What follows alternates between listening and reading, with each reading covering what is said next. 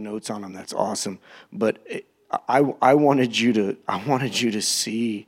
I know you already know. Again, you're the Wednesday night crowd. I know that you know that the Bible is the final authority. But man, there's proof of that beyond the preacher saying so, and it passes a lot of tests. And I get excited on this kind of stuff. I don't know, maybe I need to get a hobby, but this just excites me.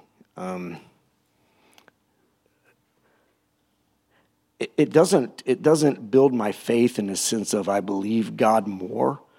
It just excites me to know that when we speak the truth and share the word of God, that's where all the power is at. If Rob was telling me that he was at a church in Florida, I believe, correct me if I'm wrong, Bo, where, and I'm not judging, I'm making a point here for a purpose, where the pastor the whole time didn't even read a scripture, and he preached. Is that correct, Rob? It's in Florida, right, Bob? And whatever. I don't have anything powerful enough to say without the scripture. I don't. I can say stuff to motivate. I'm a little short Tim Robbins if I have to be. I can say things to manipulate if I have to. I never do, but people can. But I want power, man. I want truth. I want scripture. I want the word of God. So we're going to take prayer requests, but I want to share a few more things with you as we dive in. Thank you for being here tonight. I do so appreciate it. Let's pray. God, we thank you so much for your word. We thank you again for the incredible spirit that was in this place on Sunday and is here even now. God, may we never take for granted that you meet us here. You move in our presence every single time. And God, I thank you for that. We're humbled by that. And God, what you're going to do with us is so exciting. And our expectancy is so high. God, thank you. Thank you for taking our little and making it much. God, thank you for the people that call Living Water home. God, I just pray a blessing on their life. I just pray, God, that we all would just ratchet up our faithfulness, ratchet up our desire to live out the principles of this word we're going to speak about tonight. It's all for your glory, and it's all for the increase of your kingdom and the furtherance of your church. In Jesus' name, amen. 2 Timothy 3, let's read 14 through 17. That is our text. 2 Timothy 3, 14 through 17. I'll be reading out of the New Living Translation. Our Bible says, "But you must remain faithful to the things you have been taught. You know they are true, for you know you can trust those who taught you. You have been taught the Holy Scriptures from childhood, and they have given you the wisdom to receive the salvation that comes by trusting in Christ Jesus. All Scripture is inspired by God and is useful to teach us what is true and to make us realize what is wrong in our lives." Thank you, Jesus. "It corrects us when we are wrong and teaches us to do what is right. God uses it to prepare and equip his people to do every good work." I want to read 16 and 17 again.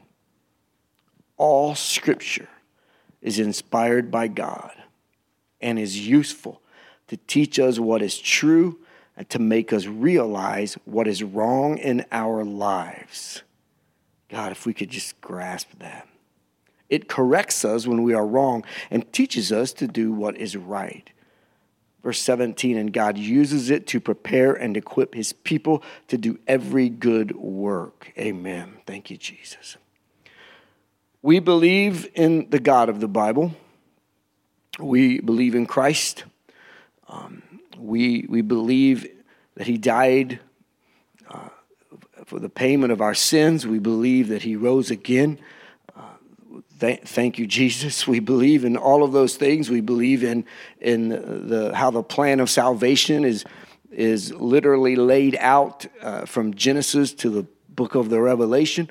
We believe those things, and as I said last week, that I want us to know why we believe those things, and it's not a disclaimer, but a little parenthetical statement here. I know that we got to receive it by faith, and I know it has to be illuminated by the Spirit of God. I get that, and there's no other way. You if it's not illuminated by the Spirit of God, it's just a book. But the truth is that if we believe all of the things that are in this book, I think we have to be more educated on how we can speak to other people about this book. We live in an age of naysayers. We live in an age where everyone wants you to prove it. Now, you can't prove faith. You can't. And I've said over and over again, what you can do is tell your story. That's the greatest message anyone could ever preach, is their story. But when it comes to the Bible, there are a lot of things that people think are contradictory. There's things that people think are controversial. And if it's it was controversial when Jesus walked the earth. I mean, it's the truth hurts. Amen. I don't even sometimes want to hear what the Bible has to say, but I know as it was written, it's to show me where I'm wrong, and then correct me and tell me how to do that which is right. And we need to know why we believe what we believe. And I said it last week, and we'll move forward. Here's a fact. Here's a fact that I really want us to just wrap our minds around. Let's just settle it tonight if we can. So this never comes up again. I don't want this to come up again in your life, ever. So here we go. Everything we believe, everything we desire to become will stand and fall on whether or not this book is true or not. Now, I know I was being cute before, but I'm serious. It is the final word, and if it is not accurate, if it is not the truth, if it is not the word of God, if there are errors in there, if there's an error in one place, then there could be an error in the plan of salvation. And we have to settle in our hearts and in our minds. There's so much about this book I don't understand. I'll be the first to admit it. I mean, if you understand everything in the book of Daniel, will you just meet with me once a week and explain it to me? Yes, you're invited. I'll give you the pulpit, because I get the symbolism, and when you've read it a long time and studied it for a long time, you can kind of begin to connect the dots. But if anybody says they can 100% explain that and then tie that in with Revelation, I don't know. I doubt their honesty, quite frankly. And that's just 2 books. But everything we believe and everything we want to become, it hinges on, it rises and falls on the accuracy of this book. That's why I want you and I to just look at some tests. We looked last week at the fact that it passed the historical and archaeological test. We discussed that. It passed the scientific test. You got that thing you read to me, Bob? Get that out for me if you don't mind. What we're going to look at now is that it passed the prophecy test. It passed the prophecy test. While Jeff's looking that up, you got it, Bob? Listen to Jeff's what he's got here. How the Bible came about. Yeah. All right. In 1400 BC, the first written word of God, the Ten Commandments. That was the start. 500 BC, the original Hebrew manuscripts were completed. The first century AD, all original Greek manuscripts of the New Testament were complete. In 1382, the Wycliffe Bible of Middle England, or English translation from the Latin Vulgate.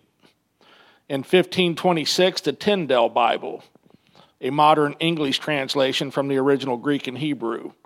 In 1534, Martin Luther's German Bible was published from the Greek.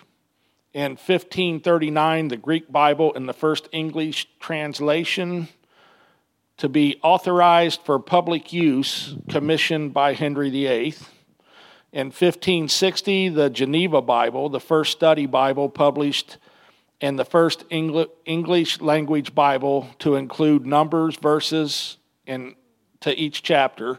And then in 1611, the King James Bible was printed and became the main primary Bible to the English language for the next 300 years. It passes the historical archaeological test. The way that starting with the Ten Commandments, the way all of that just unfolds. I mean, thank God for those who printed the Bible and for the scribes that wrote the words down, et cetera, all the way up to the translation that was in 1611 by King James, or more accurately, the people that he appointed, but under his rule. The Bible didn't just like magic appear. God breathed it into the hearts of men and women, and as they would write it down, or Paul had a guy with him that he would tell it to, and he would write it down. I want that guy because they couldn't read my writing. But I'm so glad that those records are kept, and those dates. I wanted Jeff to read those because those are mile markers. Those are mile markers, and that's again over a period of 15 to 1600 years. The Bible was written, and it passes the historical archaeological test. It passes the scientific test, and it passes the prophecy test, because there are thousands, and I'm not exaggerating to make it sound cooler. There's literally thousands of prophetic predictions, if you will, in the scriptures, and some of the prophecies are pretty incredible. I mean, that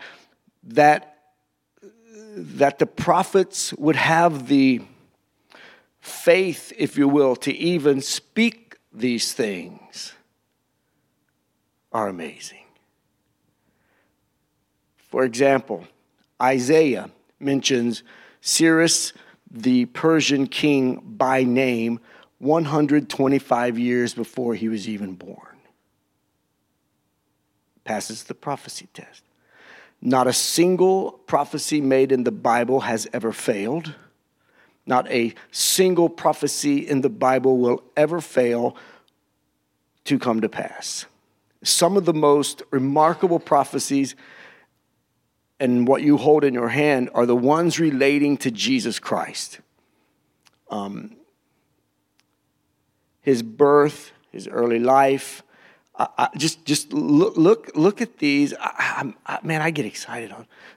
Consider just these. I wrote 17 of them down for you. We'll go through them quick. Micah said he would be born in Bethlehem. He was. Micah 5:2. Isaiah prophesied that he would be preceded by a forerunner. Isaiah 43. He was. John the Baptizer. Zechariah said he would enter Jerusalem on a colt. Miguel spoke on that too. Chapter 9, verse 9.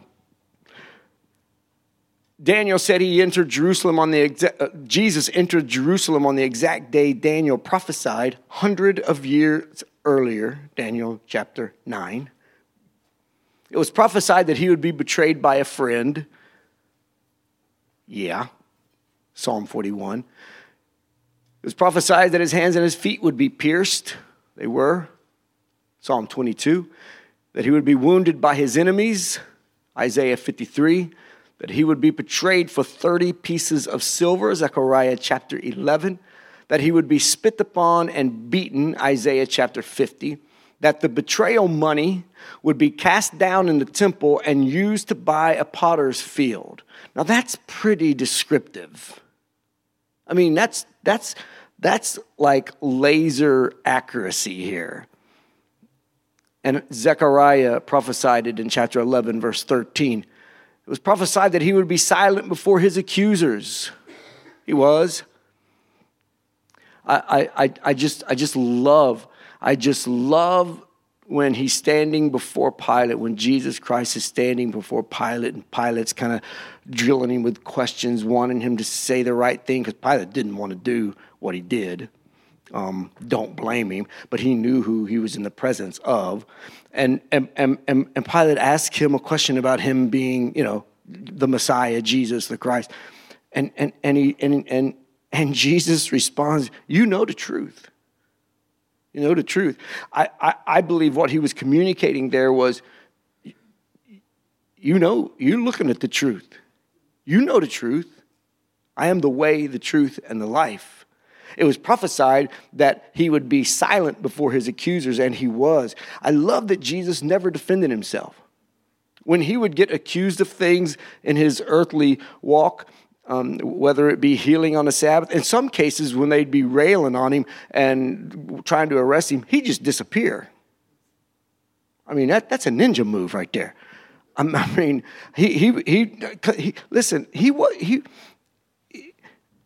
It wasn't about him making a point. It was about him making a difference. And he wasn't there to try to out-talk anybody. In fact, many times when he was being accused of something, specifically after a miracle or whatever, he would usually respond with a question. He wasn't responding with because I said so. He had the authority to do that. But I just love that he just didn't waste time defending himself. I love that. Instead of defending himself, he proved himself by the way he lived his life and the way he died. Just like it was prophesied. It was prophesied by Isaiah that he would be crucified with thieves, Isaiah 53. That people would gamble for his garments. They did. Psalm 22. Zechariah prophesied in chapter 12 that his side would be pierced. In Psalm 34, it was prophesied that not a bone in his body would be broken. Psalm 16, that his body would not decay. Isaiah 53, he should be buried in the tomb of a rich man. And Amos 8, that darkness would cover the earth when he was being crucified. Your Bible, the Bible you hold in your hand, I literally, and I don't say this flippantly, and I'm not saying this to jab anyone, but I'm really, unless it violates the fundamental truths of the Bible, by that I mean the virgin birth of Jesus Christ. You can't take that out. You can't take out the resurrection. You can't take it. Jesus didn't like boys, okay? You follow me? Jesus wasn't a homosexual. You can't distort David and Jonathan's friendship into more. But if those doctrinal truths aren't compromised, I literally could not care less about the translation you hold in your hand. And here's why. How many times have you went to say a verse and you knew that the person you were talking to would get totally lost with the way that you know it or learned it? So you paraphrase it to meet your audience. Are you following me? Preachers do that all the time, even the ones that are the King James only folks. They do. And my question to one of them one time was, just explain to me the difference. If you can explain to me the difference, you just put it in common everyday English. How is that different than it was different for some reason? I don't know. There was never an answer given to me. I let it go. In my head, I let it go. I never let it go in my heart. Maybe I should. Maybe we uncovered something here. I'm still a little bitter. No, just kidding. I'm not. But the accuracy of this word, the prophecies that are unfolded, stand on those. It's just another brick in the wall, as it were, of the foundation that you can build your life on. You can believe everything it says. And FYI, if I understand what I read correctly, there's not another prophecy that needs to be fulfilled before our Jesus comes back. Now, that's the way I understand it. And I'm open for correction and rebuke on that. And I say that in humility. I really am, because I admit it already. I don't know it all. But the way I read it and what I understand, there's nothing else that has to happen before Jesus comes back and takes us home. Amen. Jeff, why doesn't he? Well, Miguel hit it on the head. When everybody hears about the gospel, see, everybody gets a chance. Amen. Jesus ain't slack concerning his promises. It's not his desire that anyone would die and perish. We got to go. I'll never forget when Tom and I were working together at Lexus, and we had a mutual friend. His nickname was Axel. It wasn't his real name, obviously. And Tom and I invited him to one of our concerts when I had a band, and it was actually at Tom's church, and he came. And that the next Monday when we were at work, he said that was the first time he had ever been in a church. This is a grown man with a family. It's the first time I've ever been in a church. That was, man, how many years ago, man? 20, Katie, how much? 20? Long time, right? Yeah, at least. First time.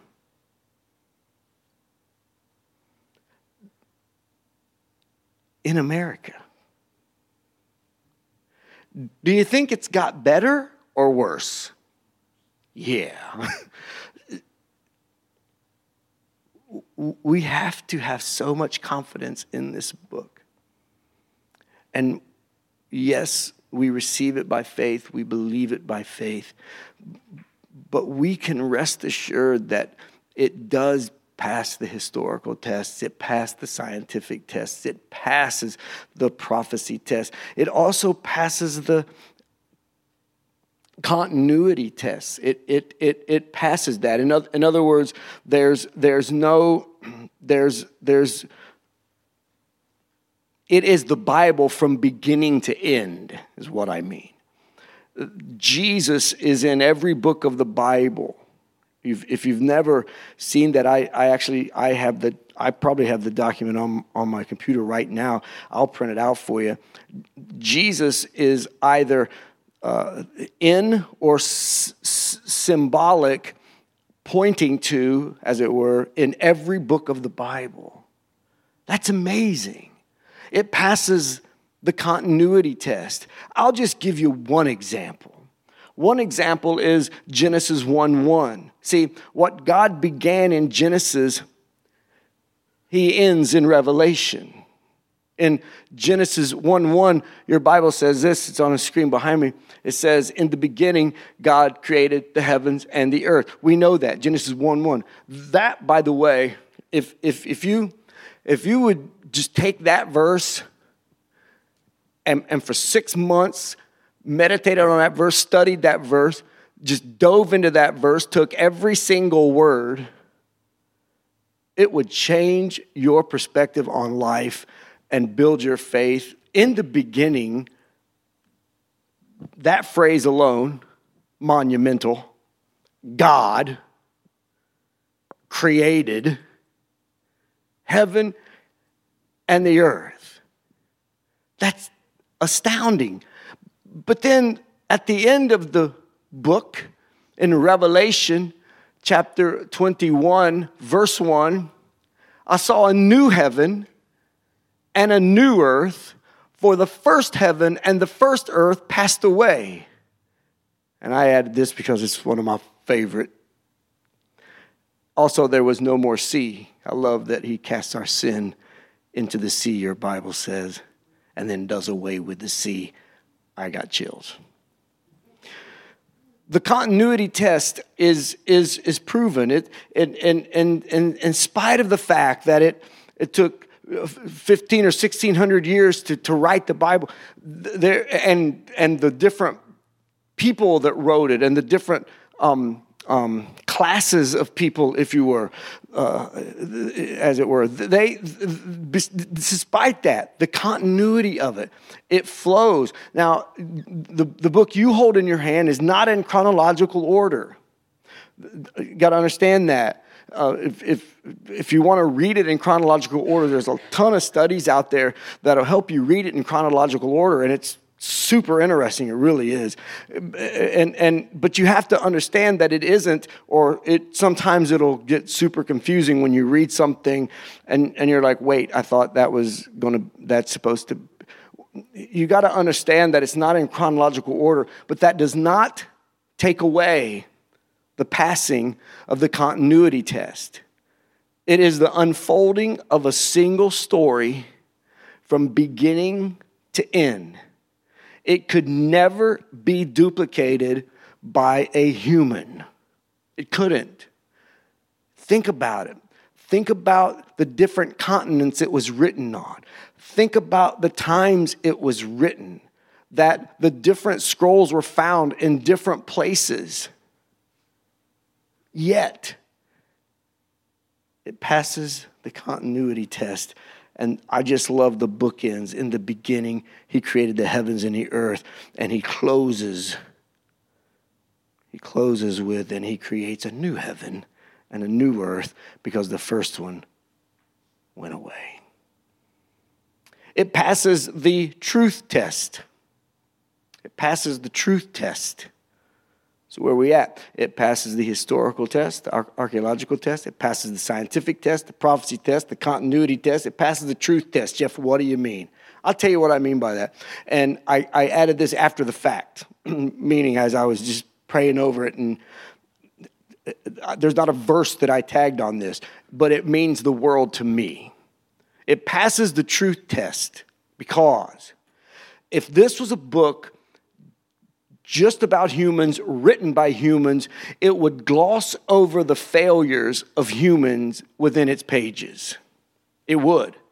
It would not bring to light the failures of people that we revere as biblical, quote unquote, heroes. Come on, think about it. When you're talking about a family member or somebody maybe in your past, and you are trying to be very careful not to shine a bad light. It's not that you'll lie, but you'll gloss over something. You understand what I'm saying?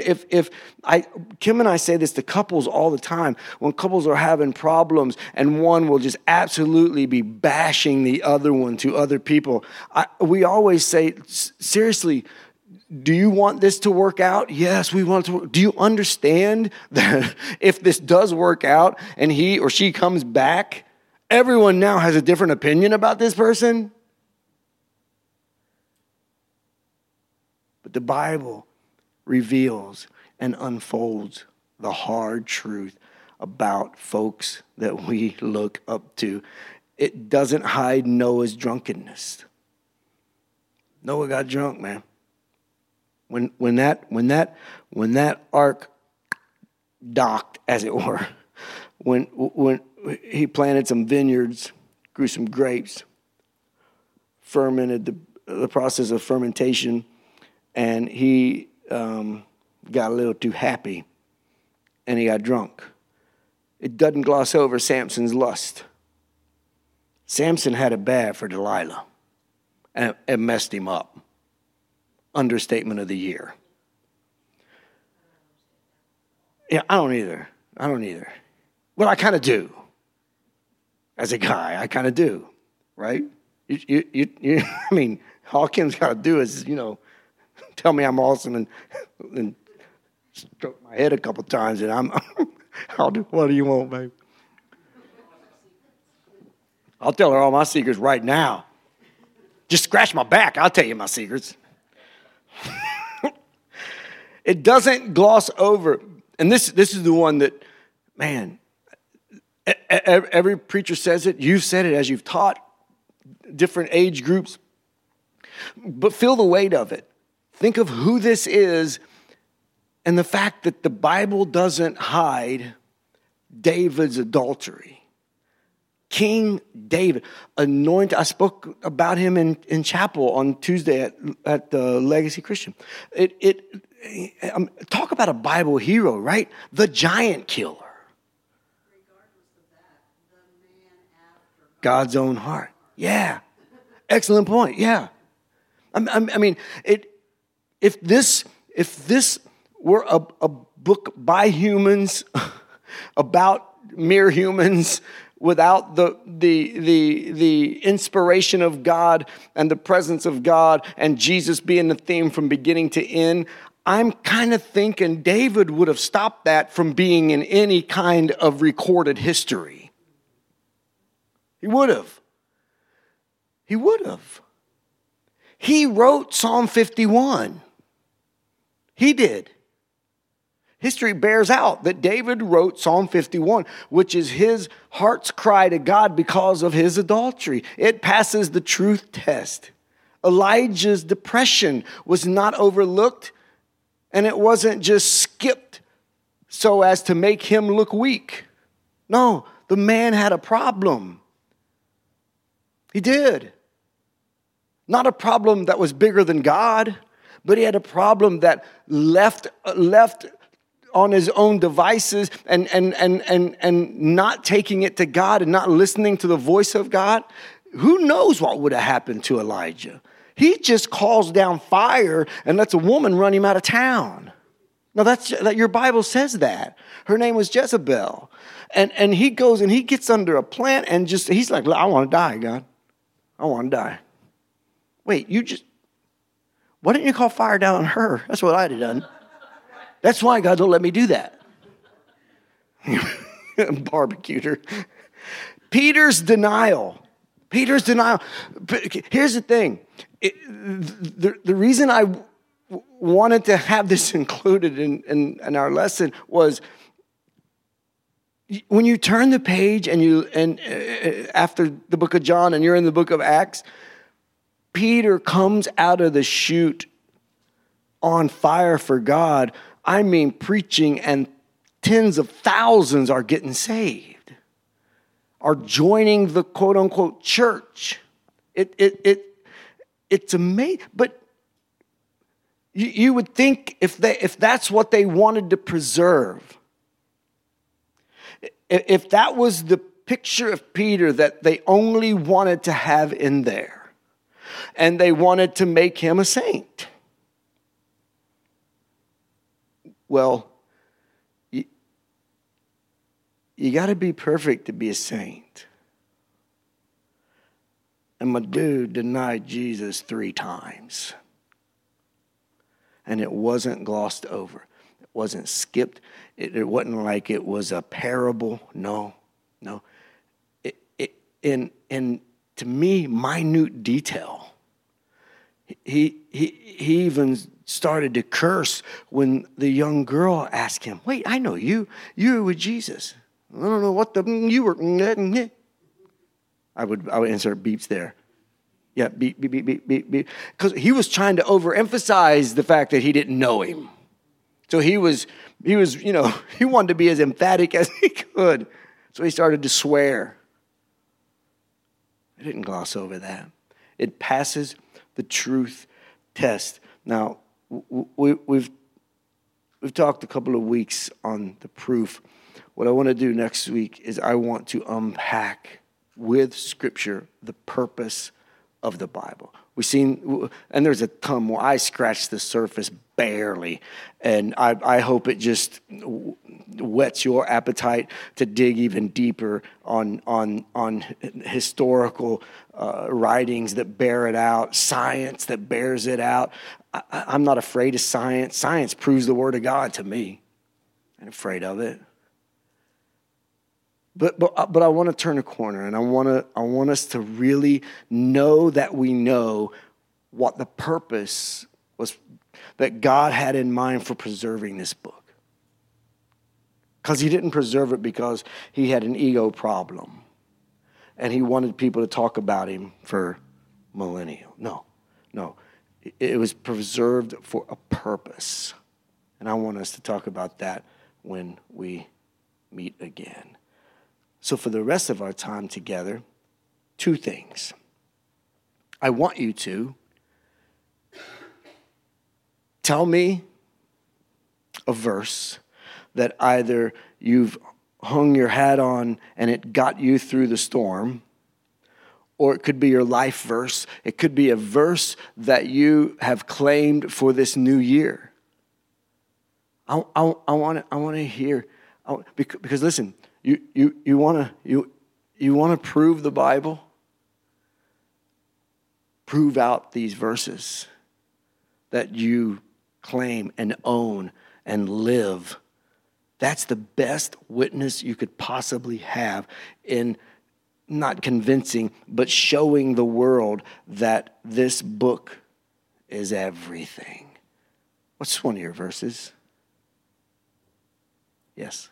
2 Timothy 1:7, God has not given us a spirit of fear and timidity, but of power, love, and self-discipline. What a great verse. I've used that. I've used that. I've owned that. I've claimed that. About a month in of starting the church, didn't go so well from where we were before. And I went back to our storefront that we were renting, and me and God, we went round and round. I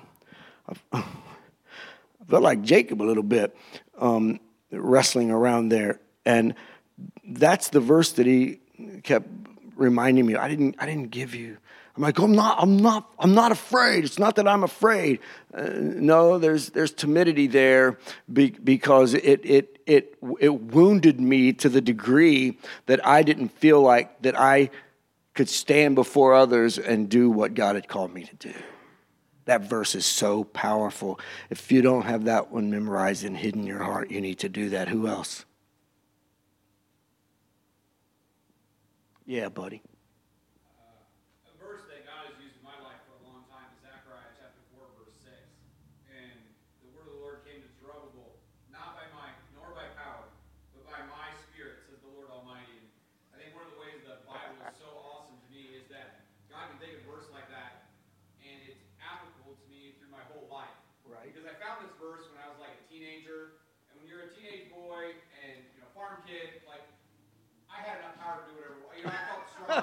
Yeah, I get it. Teenage boys think they can do. There's nothing that can stop me. I'm okay. God was using the verse like, no, I don't care how strong you are. You got to me, you know. Then I get done with high school and I go to college and I start learning all this stuff. And oh man, I know everything. Right? I'm in college. I must know everything. And God's telling me, okay, now, you know what I mean? It's not what you've learned. It's me. And then life goes on and you have kids. And you're game over. Like, God, I need you. You know what I mean? And he speaks to you in those moments where now you've flipped, and now you're like, I don't have enough power to deal with this. Amen. And God's still telling you the exact same thing. The verse means, you know what I mean? You're looking at the verse from the opposite direction, and God is still speaking to me through this verse. You know, and then as life goes on and work and ministry and other things happen, God continues to use the same verse to pour into my heart and my spirit, because apparently I haven't learned it yet, or whatever. But I think it's that when you talk about the way the Bible passes this test, the ability for God to write something that can apply to me in so many different phases of my life just completely astounds me over and over again. Yeah. This is a living document. That it could be relevant for Zechariah to write it down, for Zerubbabel, for it to be relevant and change his perspective, and then here we are in 2020, and it's still as powerful and as relevant as it was the day it was spoken and penned. That, man, there's no other book like it. That's a great verse, a powerful verse. Who else? Who else? Well, last week I taught preschool class, and since it was the new year, we talked about 2 Corinthians 5:17. Yeah. It's Yeah. Therefore, if anyone is in Christ, he is a new creation. Amen. The past has gone away, and the new has come. Amen. I just think that's something that at every new beginning of our life, no matter if it's a new year Yeah. or just a new day, that's something that we really need to grasp. That's beautiful. That's beautiful. Yeah, and the power in that's such a great verse. It's not a makeover. It's made brand new. I love that. I love that. The Bible says in Lamentations, his mercies are new every day. It doesn't mean modified. No, they're brand new. You think you made too many mercy withdrawals, like, on Tuesday. No. They were brand new this morning when the sun came up. Hallelujah. That's a great verse. Yeah. New creation. Who else? Psalms 139, 1-4. O Lord, you have searched me and know me. You know my sitting down and my rising up. You understand my thought far off. You comprehend my path and my lying down, and are acquainted with all my ways. For there is not a word on my tongue, but behold, O Lord, you know it altogether. And that just, when the times get rough sometimes, and I think about how am I going to get out of this, or when's the end going to get here? Right. What am I going to get out? When is this just going to be over? And I have to remind myself, he already knows it all. He knows my worries. He knows everything. And that verse is one of my favorites. That's powerful, man. I'll share one of my favorites. Please do. 16:20. Amen. Look it up. The God of peace will bruise Satan under your feet. Why am I not surprised that's your verse? I have several. Romans 16:20, right? Oh, I'm going to look at it. Not that I don't believe you. I'm just, you might be making it up for all I know. Oh, is that the, yeah, read it. Romans 16:20. And the God of peace will crush Satan under your feet shortly. The grace of our Lord Jesus Christ be with you. Man, that's, right? Why is that? Why did Paul need to write that to the church in Rome? For us, for the church in Kettering, right? That's why he had to write that in there. Man, who else? Mama?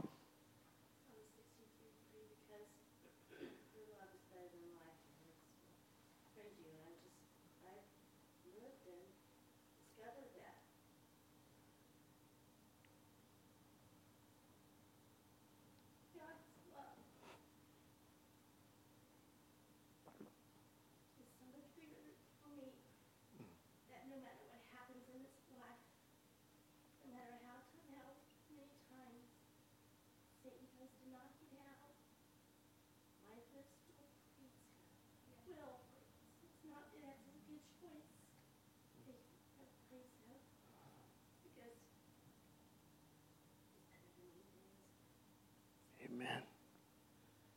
I love that. I love that verse. I have a tendency to overthink things sometimes, but I love the fact that it said my lips. Because what that's saying is everybody will know, many will know a situation that I am in, and I could be praising him inside. That ain't changing nothing. But when my lips praise him, not only is there power in our life and in our tongue, he inhabits the praises of his people. More accurately translated, enthrones enthrones the praises, and it lets others know. I'm not pretending that what's going on ain't going on, but God's bigger than that. And my lips will praise him. Hallelujah. That's awesome. My life verse is Philippians 1:21. It has been since I've been a Christian. When I got saved back in 1983. To live is Christ, and to die is gain. There's no other totally win-win, and there's no gray area in my life regarding that. Yeah, right? Yeah, yeah. Dude, that dude's got some story. One of the passages that I have relied on really my whole Christian life is Jeremiah chapter 1. Because Jeremiah obviously is, I've told you many times, is my favorite prophet, but not just because of the way he writes, or not even because of what he says. These are the words of Jeremiah, one of the priests from the town of Anath in the land of Benjamin. His daddy was Hilkiah. The Lord first gave messages to Jeremiah during the 13th year of the reign of Josiah. The Lord's messages continued throughout his reign. Verse 5, I knew you before I formed you in your mama's womb. Before you were born, I set you apart and appointed you as my prophet to the nations. And like Jeremiah, when God called me, I said, but God, I can't speak for you. I'm too young. I just took away young and inserted a bunch of other words. And he said, don't say I'm too young. And I would put those words there. You must go wherever I send you and say whatever I tell you. Don't be afraid of people. I will be with you. I'll protect you. I, the Lord, have spoken. Then the Lord reached out and touched my mouth and said, look, I've put my words in your mouth. I gotta go there. You know, there's days that I don't feel like preaching. I know you're shocked by that. Yeah, I know. What? Yeah, everybody, there's a mass exodus. What? No, but I lean on that. He put the words in my mouth. That's why if I don't have anything from the Lord, I will not waste your time. I just won't. I won't do it. That's a promise I made to him. Who else? What's another one? Yeah, Tammy. It's a short one, but I like Psalms 46:10. Be still and know that I'm God. Mm-hmm. Because so many times I try to control everything, and then I just have to remind myself that He is in control. Are you laughing at me? We're all laughing at you. She's the only one doing it out loud. But I always do that, and I just remind myself, that God's in control, and Yeah. stop trying to fix the situation. Yeah. Be still and know. Be still and know. You know what's crazy about that? I used to thought that meant, I gotta go over here and I gotta just, not do ministry and not do what. That's really a military phrase. I mean, if you study it out, it doesn't mean do nothing. It means while you're waiting, serve. While you're waiting, serve. Be still.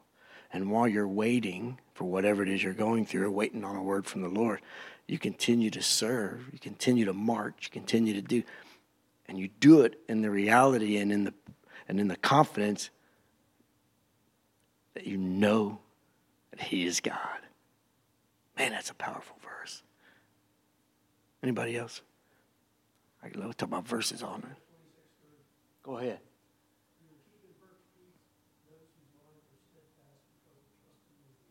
Amen. Amen. Man, if there's ever a time we need peace in our lives, it's now. It's now. Jeff and Rob and I were talking before the service, and we were talking about Miguel and what he said. Man, his heart is for the kids for a reason. That perfect peace, the generation behind us, they don't fully grasp yet that they need it, and B, why they need it. We've got to instill the Word of God in them. We've got to model perfect peace. But to get it, our mind has to be stayed on the Lord. Burden for the generation. I'm so thankful for the folks in this church that serve the kids of Living Water. I'm telling you, as my daddy said, because I can't pay you what it means to me, so thanks till you're better paid. Man. God bless the kids of Living Water and the teens. And God forgive us. Forgive me. Who else? Give me another verse. Romans 8:28, man. Amen. That's a hard one to wrap your head around sometimes, ain't it, baby? Yeah. You're like, I ain't seen it yet, God. I ain't mentally there yet. I'm not spiritually there. I'm just not there. But his word is true.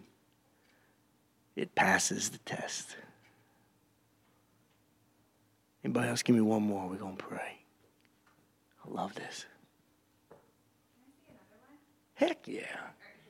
So one of my favorite verses is in Psalm 124. It says, "He escaped like a bird from the snare of the fowlers."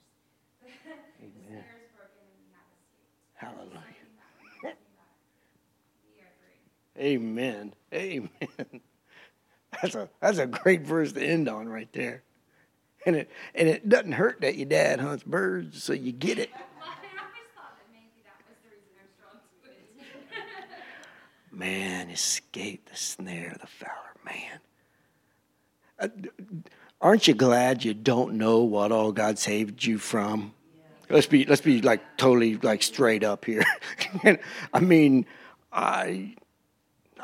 every one of us, if we took the time and we passed this mic around, every one of us have that story or 2 or 10 that if you would have left 5 minutes earlier, or if I would have went here instead of there like I wanted to, fill in the... God, he watches us, protects us. Hide this word in our hearts. Anybody else? I know I said one more, but that one lit me up. Jeff, can I say something that's not related to the Bible verse? It's related if you say it. It's related anyways, but I'll make up a verse. well, I just want to tell you, I kind of shared this with Lena, but Sunday, I don't know, for whatever reason, I call it social time, our little break after the 2 songs. Oh, yeah, right on. You would call it that. I don't mean that bad. I just mean you're a little butterfly. I did my text for my tithe, and I gave extra because I felt like our church needed it because we had lost some people, so we might. God bless you. And so then Pastor Miguel gets up there, so then I got the checkbook, and I'm not bragging or anything, but then I wrote another check. Yeah. I was like, he's looking at me there like, he's like, he's the one who's like, can I have some? So then I wrote the check for them, and I'm not bragging or anything, did. And so I had a $100 gift card that my uncle had given me for Cracker Barrel for taking such good care of my uncle. Yeah. So I gave that to Danny because Danny wanted to pay. Yeah. And then Lena also gave hers too that I gave her for Christmas. But anyway. You ain't getting mine. I'll tell you that straight up right now. You're not getting mine. Where I'm going with this is, I didn't know that your sermon was going to be about generosity. Yeah. I mean, I had no idea. Yeah, I get it. But after that all occurred, and I expected nothing in return, Of course. I have probably gotten about 20 Mary Kay orders. Wow. That I'm so I'm so Yeah. busy trying to get them filled before I go to surgery. Yeah. And and I just feel like when you have faith and you give, you're going to get it back. You don't even expect it. And Yeah. and you're going to get it back if you just have the faith to go ahead and give. I will say till the day I die, if you are faithful in doing what God tells you to do, it will come back to you. Sowing and reaping is a principle from Genesis to Revelation. And it means, and it means, he emphasizes, of course, the generosity, the monetary part of that, and it's Scripture has been so morphed so as to be so inclusive and not to offend anyone, et cetera, that I listened to a podcast of a preacher that you would know if I said his name. Great dude, man. I've learned a lot from him. And he was like really stressing how that the tithe don't mean what it says. And I wanted to listen to the end because I wanted to see where he was going, because I thought it was like something I would preach and then get to the very end and then throw the big curveball so that everybody remembers. He didn't. And it kind of broke my heart because of the literal thousands of people that he's speaking to that are going to miss a blessing by not. I know, right? I tell you, man, Kim taught years ago on first fruits. And as she was preparing that, and she would talk about it, and I learned so much about, it's so much bigger than money. So much bigger than money. It has to do with how productive your labor is. It has to do with every area of your life. And I'm with you till the day we die. If people know to do something that is specifically laid out in the Bible, and they don't do it, it also says in the Bible it is a sin. Absolutely. Cursing yourself I know. by not giving. I know. I'm telling you, Tom and I have been married for 35 years. Amen. We've always given our time. Amen. And I do not know the times that we would not have made it if we had not given our Absolutely. time first. Absolutely. I don't know. No. Because I do the finances and I Yeah. put it down on paper and I'm thinking this ain't working. I think every one of us that started doing that, and we didn't start with our 2%. And I'm not judging, I'm not being condescending by any means, but that seems that's not how it works, church. You can't kind of obey. If you're a parent, if your kid kind of obeys, there better be a consequence to that. If there's not, then sign up for Chancey's parenting class, because that's a problem. I'm being dead serious. So why then do we think we can kind of partially obey because of our situation? Every kid with half a brain can talk himself out of trouble if that was the rule, because they can rationalize and justify everything. Am I right? Every parent better be agreeing with it. Unfortunately, they grow up and they think they can do it with God's word, and it don't work that way. It doesn't work that way, right? Yeah, I don't like it because it convicts me, but go ahead. Yeah, exactly. Because if you just read it and don't do it, then you forget what you look like. Yeah, exactly. Yeah. It goes on to talk about a nice bit of paper, so that Right. Yeah, that why you want to go there? I know, man. I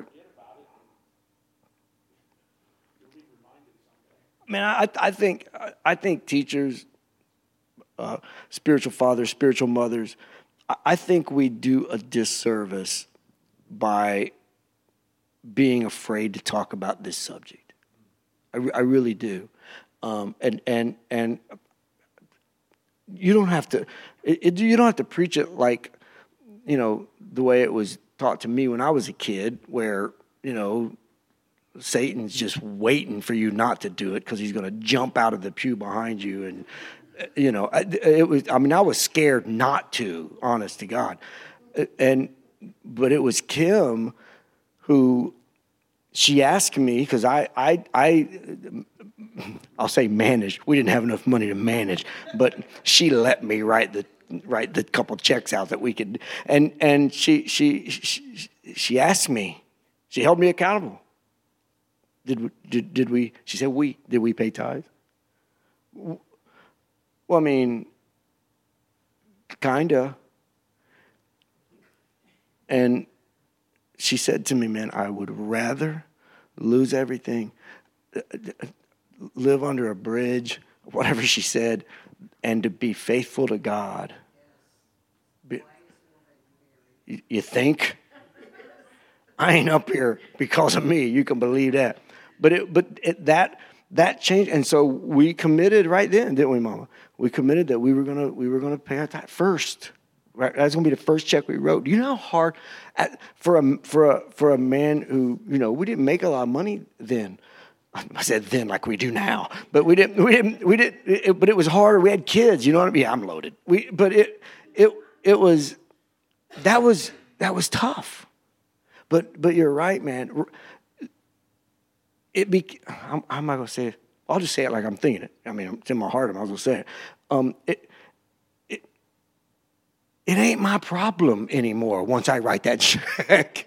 It's kind of what I'm feeling. And it ain't my problem, man. I now,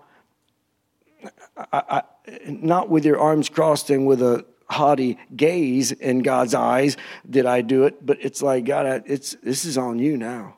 In the name of Jesus, I don't know how, but because I knew you're right on paper, doesn't he? Yeah, totally, and that's what we learned. It could be. Yeah, I'm hearing.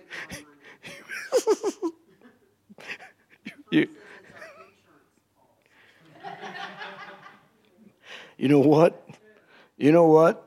That's scripturally correct. Well, because you pay insurance, and most of the time you don't have to make a claim. You hope. But,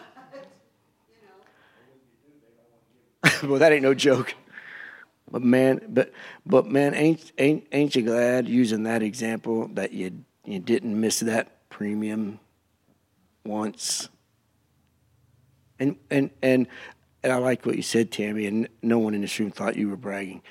We Well, we don't have any money either. That's why Jordan was kind of looking at me. You know what? But when you immediately obey and do kind of what he said, when he said it, I'll say this about that subject, and then we're gonna go. But the weekend before, well, I'll tell you what it was. My prayer request on my 2019 sheet was that I could get out of the job situation that I was in. Now, God waited. So at the time of our service, that had not been answered yet. I was still believing it, claiming it, and praying for it. In fact, I changed my prayer request because I knew he was going to answer it somehow, some way. I just believed it. And on December 19th, he did. Praise the Lord. Well, so knowing that change was coming and knowing that was going to bring some changes to our household monetarily, Dylan and I were together this a Saturday after that. And we got in line. We were getting my car washed.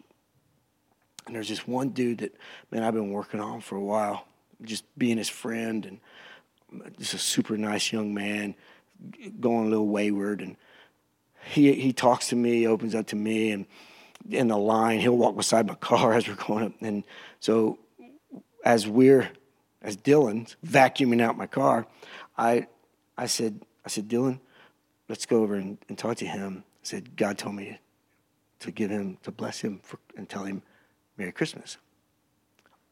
Okay. So I go over and I said, gonna give whatever God tells you to give. And he said, how much you giving him, Papa? And I'm like, I don't know. He ain't told me yet. And I said, so while we're walking, I said, I want you to be praying about it. And he, okay. And so he wasn't talking, and we walked, and he was all the way on the other side. And I reached in my pocket, and I pulled out a 20, which is not a lot of money by the farthest stretch. And I gave it to Dylan, and I said, give it to that guy and tell him Merry Christmas. And I said, I'll be right here. I'll be standing right here. And he went up to the guy, and I told him his name, and he handed him money. He said, Merry Christmas. And he looked at him, and he held that money, and he looked up, and he saw me, and I'm just like, Merry Christmas.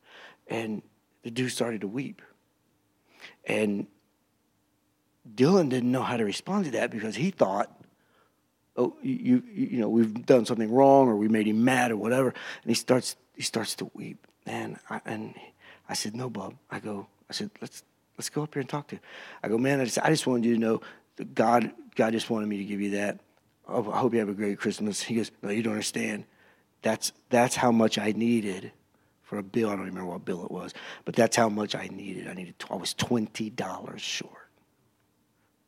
He wasn't going to use it to go buy something for his girlfriend, whatever. It moved him, and Dylan talked about that. And so you said God told you that? Yeah. Okay, all right. I think he wanted God to tell me to give him some, if I know Dylan at all. But you know what? That if we can model to the kids that if we'll obey instantly, because you know how quick I could have taught myself out of that. No joke. Didn't have time. I had to get little dude home. But no. And I wanted him to be a part of it. And just watching him give that, man, I was the proudest papa on the universe.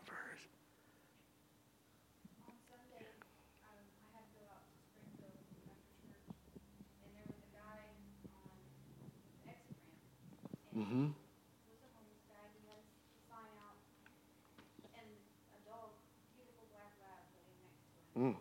Not the dog.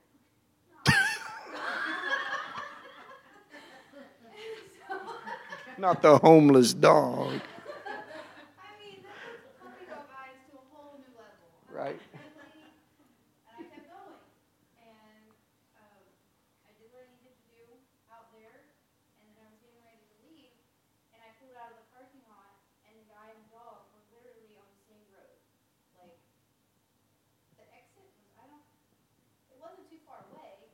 But I looked in my rearview mirror. And here's that guy and his dog walking on this road. Not the highway, just this road. And I kept going. And I'm looking in my rearview mirror, and I'm like, really? Seriously? So I pull around the parking lot, and I get out, or pull all the way around, and I park in the center lane thing. And the guy keeps on walking, and I just stood there. I got out, and I stood there. The dog comes running up to me, and I'm loving on the dog.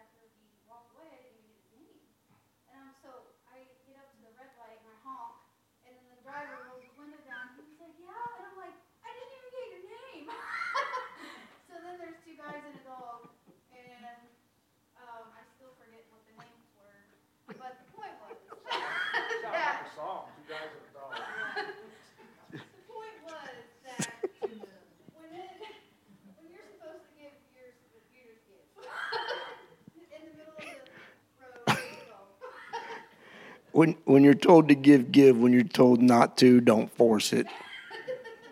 Right? Because and I'm so glad you did that. You're the only person I know that would. I mean, God knew his name, but you.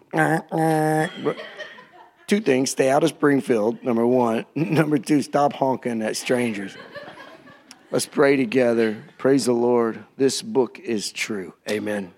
Thank you for sharing your verses and your stories, man. I'm excited. I'm encouraged by it. Thank you. Let's pray. Let's agree together. Father, we stand on your word.